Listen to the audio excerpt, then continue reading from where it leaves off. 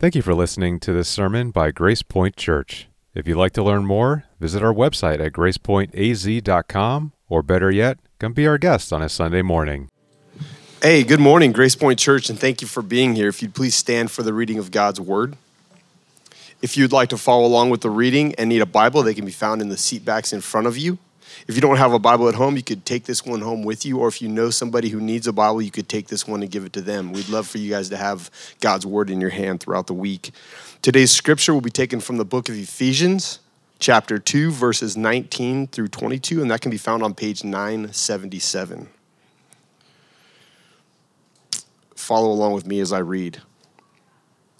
So then you are no longer strangers and aliens, but you are fellow citizens with the saints and members of the household of God, built on the foundation of the apostles and prophets, Christ Jesus himself being the cornerstone, in whom the whole structure, being joined together, grows into a holy temple in the Lord. In him you are also being built together into a dwelling place for God by the Spirit. Please pray with me. Jesus, thank you for this church, God. Thank you for today. Thank you for being our Savior, Jesus. I pray that you would be with Jason as he brings the message this morning, that it would draw us nearer to you. We love you, Jesus. In your name I pray. Amen. I think we all know what it's like to be an outsider trying to become an insider, or maybe you like being on the outside. You don't want to be brought in, but people are just so dang hospitable, they get you in there anyway. But we moved here in 2014 to start this church from Oklahoma, and I lived in small towns my whole life, and there was probably only like 3 people that ever cut my hair from the time I was born until I was however old I was when we moved, 30-something years old, when we moved here from Oklahoma. And so I had my very first barbershop experience. And so barbershops, they're a whole vibe, man. Who does the barbershop thing, go to the barbershop? Maybe, all right, fellas, you know what, you probably know where I'm about to go. But I walk in a barbershop for the first time. I don't even know what to tell them. They're going to ask me, how do you want your hair cut? I'm like, well, my mom used to do, I don't know what to say.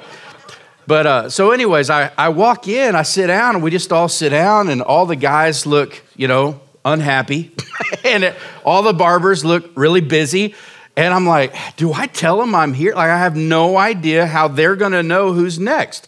And then I thought, maybe they just walk up to guys they like, and if they don't like you, you don't get your hair cut. I don't know how this works. And finally, after getting my hair cut for like 6 months, I realized, these guys know. They're keeping tabs on who walked in. You don't take a number. You don't get like number 5, number 7, or anything like that. It's just every once in a while, let's walk up, somebody go, are you ready? And then I learned, you can pick your barber. Sometimes they'll say, you ready? And the guy's like, no, I'm waiting for John. And John's like, yeah, it'll be there's 5 other guys waiting. Well, I'm like, I ain't waiting for anybody. And so then I just take the next available barber. And now I wait for John. But so there was a stretch where I was trying to do the beard thing, and I was in a bind, I was in a hurry, and I wanted my beard all trimmed up, shaped up, and so I cheated on my barbershop, and I went to a new barbershop here in town.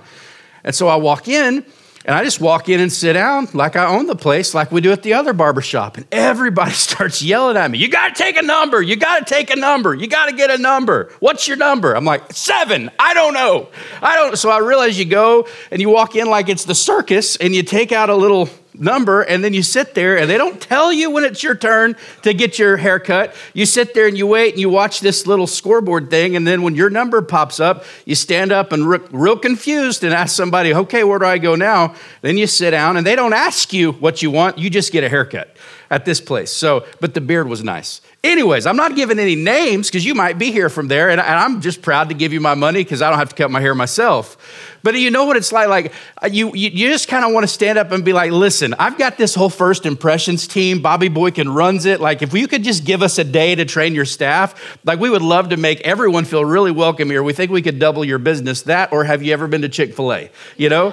So you know what it's like to be on the outside and just feel like, I don't know what's going on. This is the worst experience of my life. We've all had that doctor who's really great, but you can't stand the administrative staff, so you'd never send anybody there because working through them's a nightmare.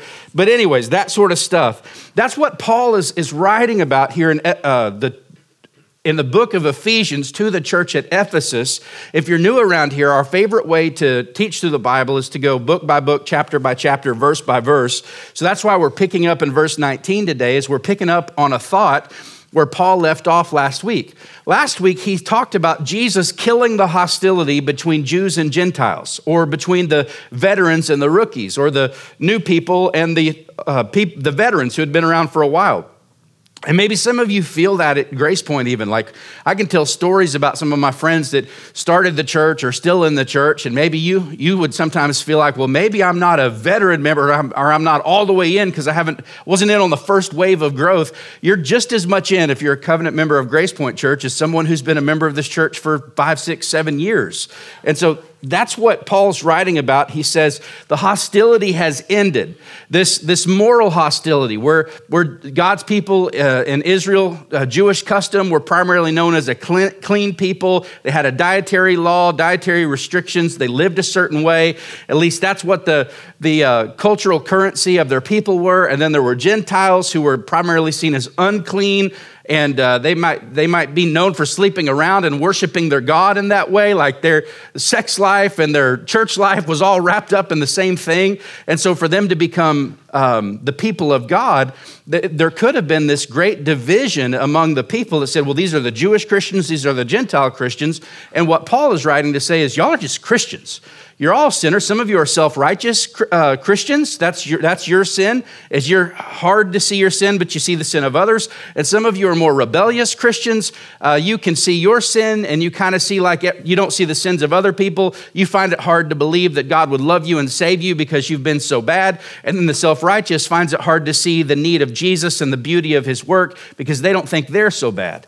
And so that's what Paul does. He says, Jesus has killed the hostility, and so there should be no political hostility, no ethnic hostility, no moral hostility, no theological hostility. We should be able to debate things. We should be able to, have conversation, have diversity, be different in lots of ways, but be unified together under the life, death, and the resurrection of Jesus. And so what he's going to do this week is he's going to say, you've been saved from hostility toward one another, and you've been saved to hospitality with one another. That's what he's going to get at in Ephesians chapter 2, verse 19. So let's go back and pick up. The reader did a great job, and we're going to read through there, but pause and just kind of reflect and talk about some of this stuff. So in verse 19, Paul writes and says, so then, and the so then is a reflection back on, since the hostility has ended, since Jesus has made us family, since Jesus has put away our differences and he's put away our division, we now have unity and we're one group of people. We're one church. So then you are no longer strangers and aliens, but you're fellow citizens. So we'll just stop there for a minute. You're no longer strangers and aliens, but you're fellow citizens. Who's he talking to? He's talking to the newest people to become Christians, the newest people to start belonging and being a part of the church, people who might feel like they're still on the outside a bit. And Paul writes to say, like, yeah, I know that there's this great hundreds or thousands of years of heritage. This promise that goes all the way back to Abraham is a promise for you as well. The promise that Abraham will be the father of many nations, even though he was the father of one nation for a really long time. That promise is still being fulfilled throughout the church age, and you are citizens of this same nation. You're no longer strangers, you're no longer aliens, but you're fellow citizens. Now, what's interesting is he's speaking spiritually, not physically. In the same way, a couple of weeks ago, he said, y'all were walking around dead. Now, not physically because they were walking around, but spiritually they were dead and they were made alive because of Jesus. What he's saying here is you were spiritually alienated. You were spiritually strangers. You were outsiders. You didn't share this culture of grace. You didn't share this language of grace, this gospel fluency. You were strangers and aliens, but now you are fellow citizens.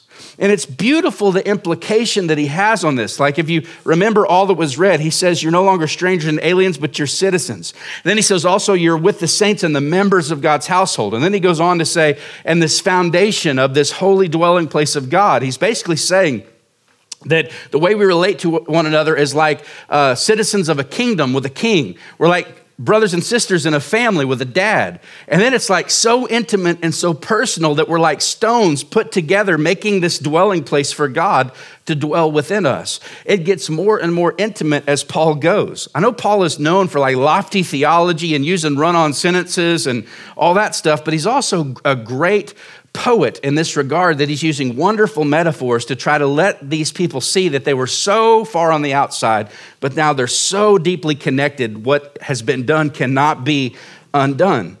And so the implications for us is that we are citizens of this same country, and our King is dwelling in this country with us. And we get this imagery as we are together, Jesus is above us.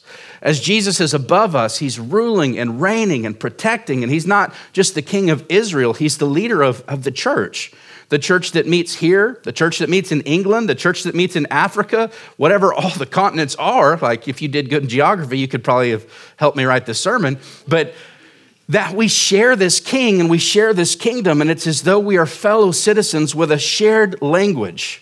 Now, if you feel this shared language and you've always spoke the same language as all the people around you all the time, you read that, you're like, yeah, what's the big deal?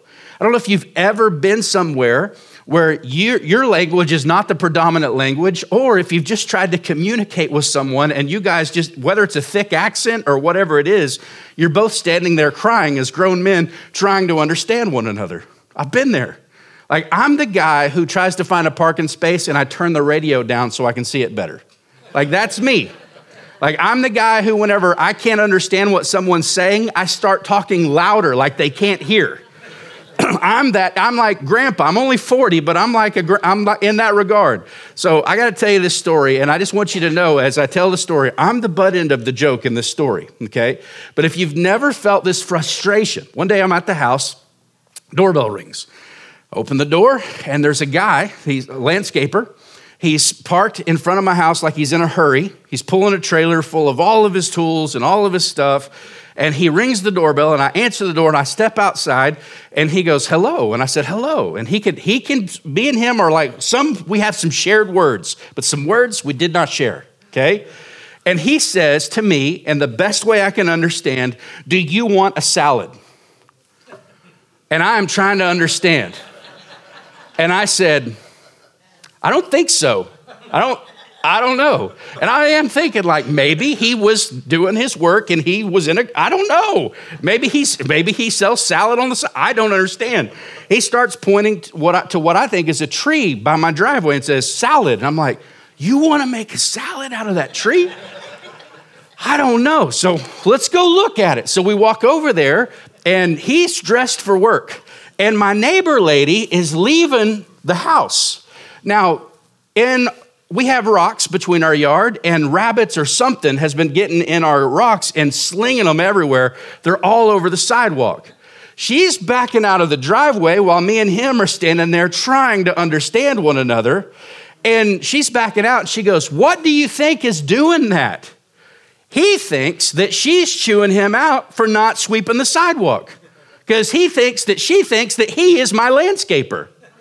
And so he tells her, I did understand this, you broom. Like, you clean it yourself. And she goes, birds? You think it's birds? And he goes, yeah, birds. And she says, okay, and drives off. So he looks back at me and he goes, okay, do you want a salad? And I'm like, man, I don't want one. But I know, like, I'm the idiot, and he's so mad, he's so frustrated. I'm so embarrassed. And finally, he walks over to my son's car that has been sitting there for like 3 weeks because it's broke down. We hadn't fixed it yet. He puts his hand on it and says, "Salad, do you want to sell?" And I'm like, "Sell it." Sell it. Do I want to sell it? And he's like, yes. And I'm like, no. But thank you. So he gives me his card and he drives away. But I'm telling you, like, I've been to Israel where I couldn't see my language anywhere, and I've never hurt so much for another person and just thought, please don't hit me. Please don't hit me. I'm not jacking with you. I'm just that bad, you know? And so, but when we finally got on that same place, I know that's a funny story, but I don't know if you've ever been in that situation where like, hey, we're trying to have an important conversation, and it's not metaphorically that we're not on the same page. We literally can't understand one another. And what Paul is writing is you're in the same kingdom with this great king, and you can share this same language. And the language that we're sharing, I'm not talking about English or Spanish or whatever. I'm talking about gospel fluency.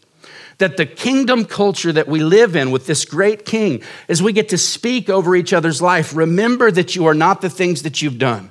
And you are not the things that have happened against you. You are who Jesus says that you are, fully forgiven and fully accepted if you have trusted in his life and his death and his resurrection. That is powerful. We did not gather here today to guilt one another and remember how bad you were this week and how you need to do better this week. Yes, we're here to find our sin. Yes, we're here to confess it. Yes, we're here to repent, but we're also here to remember that our identity does not flow out of our performance, that we are not primarily performers for Jesus, making him look good in our city.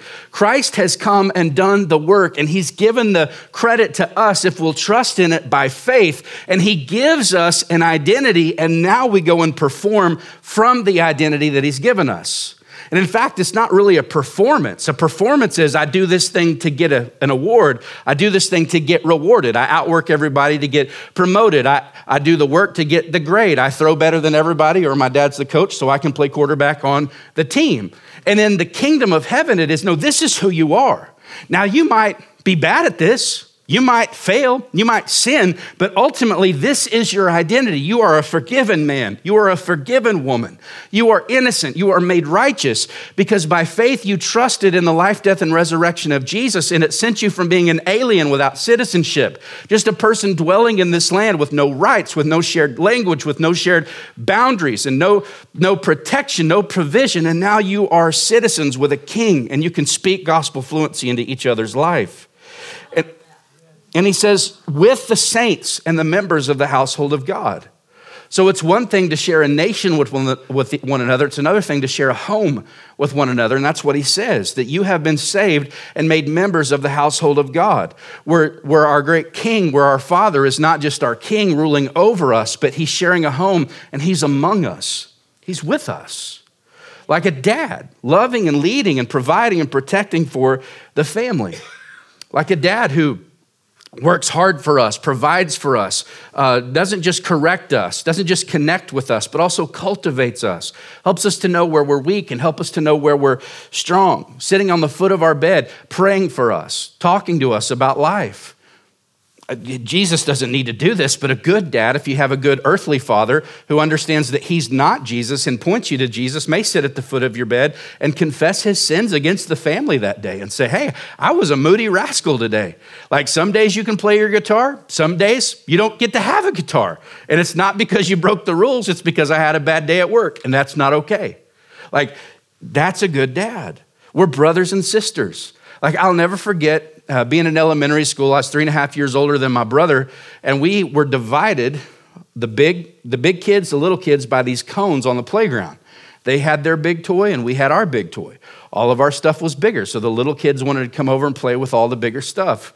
And me and Daniel Walters both had little brothers the same age. Me and Daniel were the same age. And I remember my brother and his little brother came over, and me and Daniel decided, we'll harass our little brothers. It'll be funny. And it was until he was like, all right, now I'm going to harass your little brother. And I was like, I don't think so, Scooter. So he runs by me, and I just like put my foot out, because I can't like be overly aggressive. I can't let it look like I did it on purpose. I had to passively trip him, let him fall to the ground. Like, what happened? I'm like, I don't know.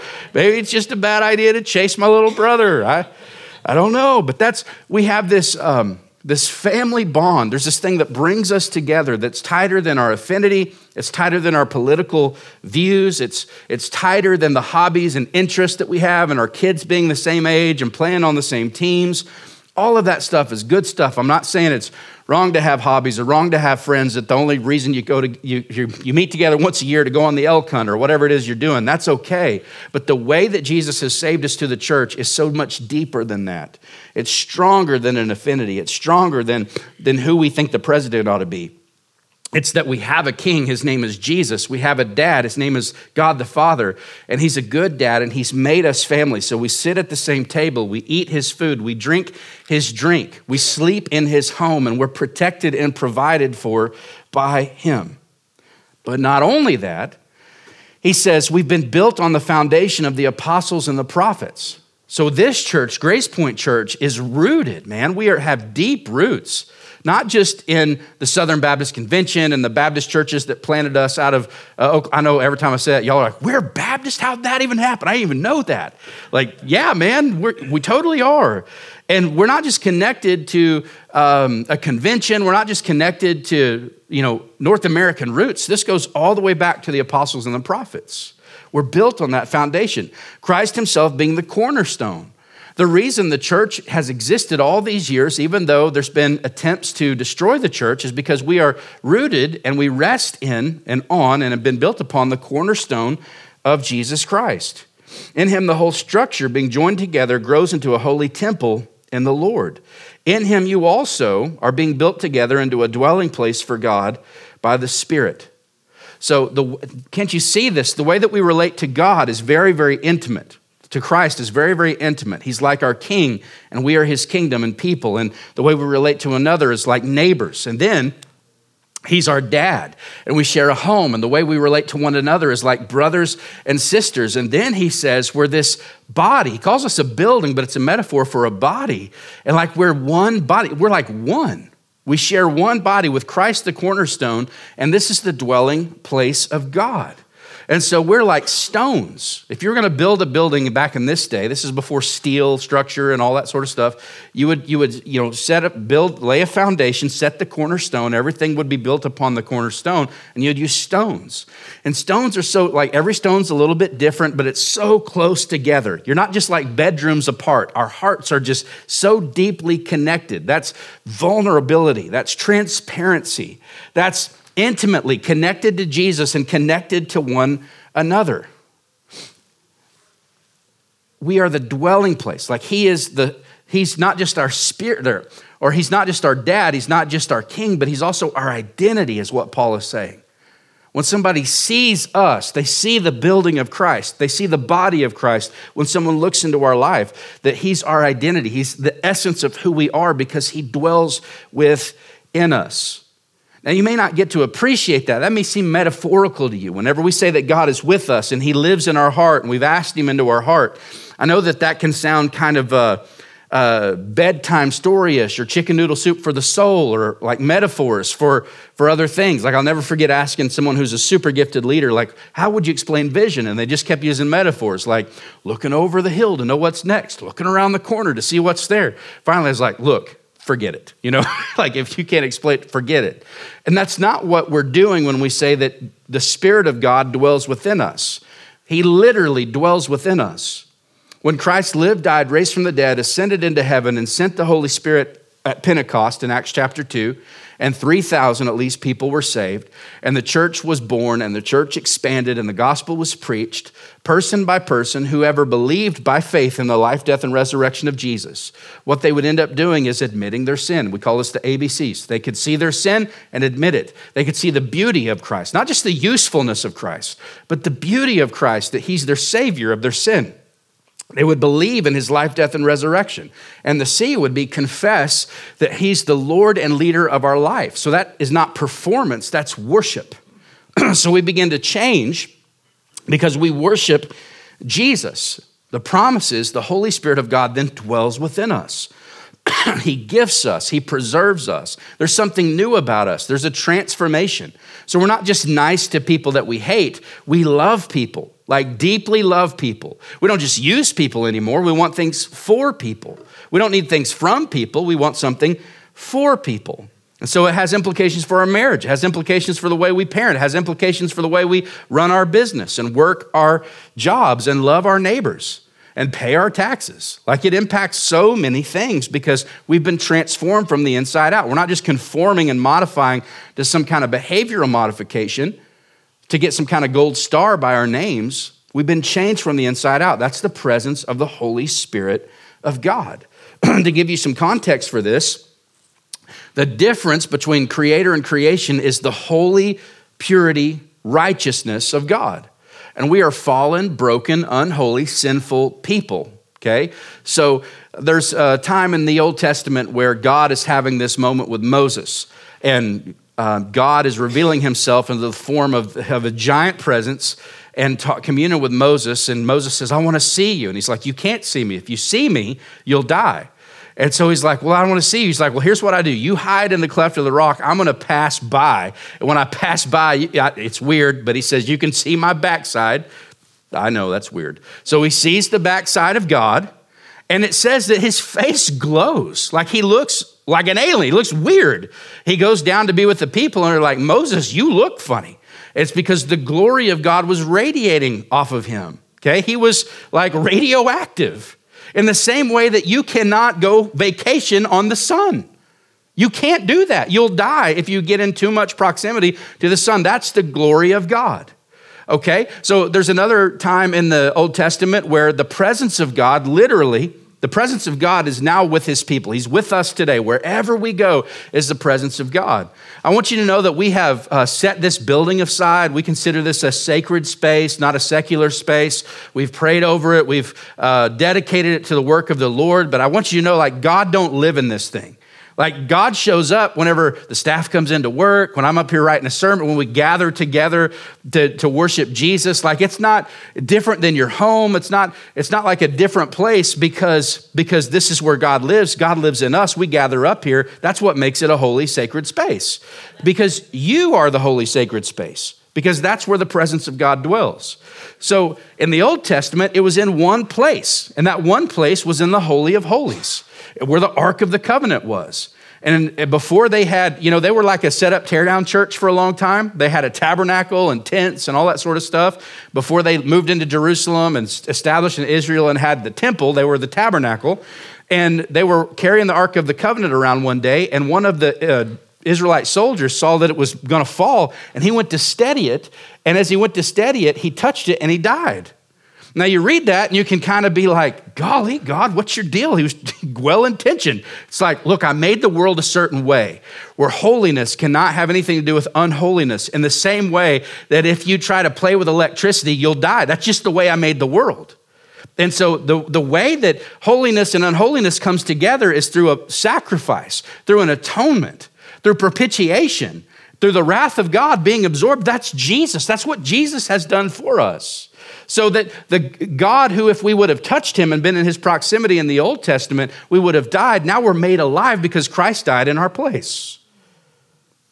So what does this mean for us? This means that church is not just a place for us to be patriotic about our faith. It's not just a place to gather up and share meals and our affinities together. It's the dwelling place of God, the presence of God within the people of God, putting on display the power of God. Jesus said, if you've seen me, you've seen the Father. And I hope that there are men in this church who would aspire to live like elders in this church who would say, imitate me as I imitate Christ.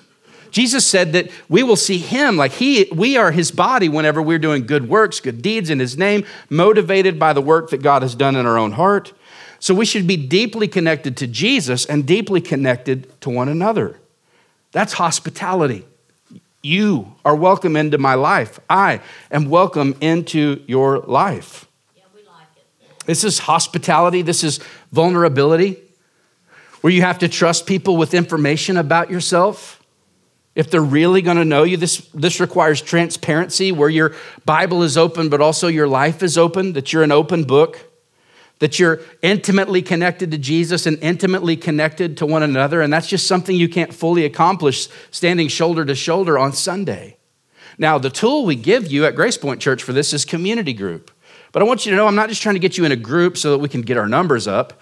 What I want for you is true gospel community. I want you to enjoy what Paul writes about, that this is what you're saved to. This is what you're saved for.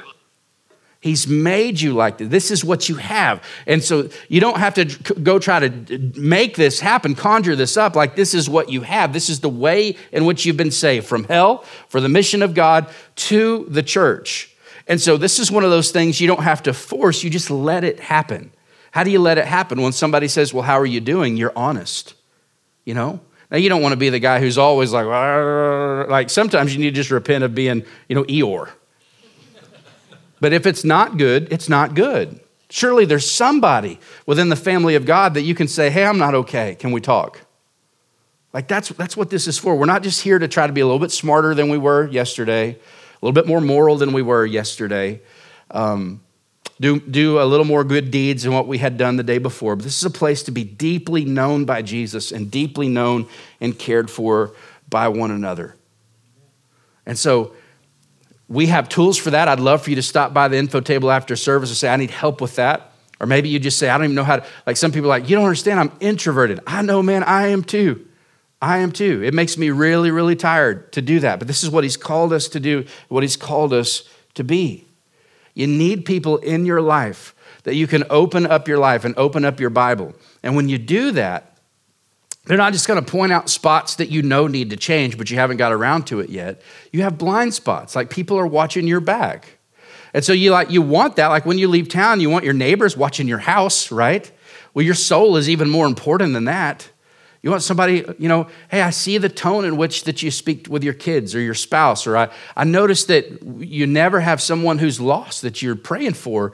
I notice that you don't have any conversations about Jesus with people. I notice you're really passionate about politics, but it doesn't seem like you have that same zeal and passion for other people meeting and knowing Jesus. Hey, I noticed that you're gone a lot. We don't see you at church much, but we're like a family. We miss you. Like, this isn't just like, the library where we come and go. We have cards here, like we're a family. And when you're not here, we hurt and we miss you. Like, let's play offense in each other's life. Let's be the church in the way that Paul describes here. Let's relate to Jesus in this way, that he's our great king. We share in this kingdom like neighbors. He's our dad. We share this home like brothers and sisters, but also we're the body of Jesus, like stones knit together to the cornerstone. Not a lot of space to hide from one another. Open Bibles, open lives. Let's pray.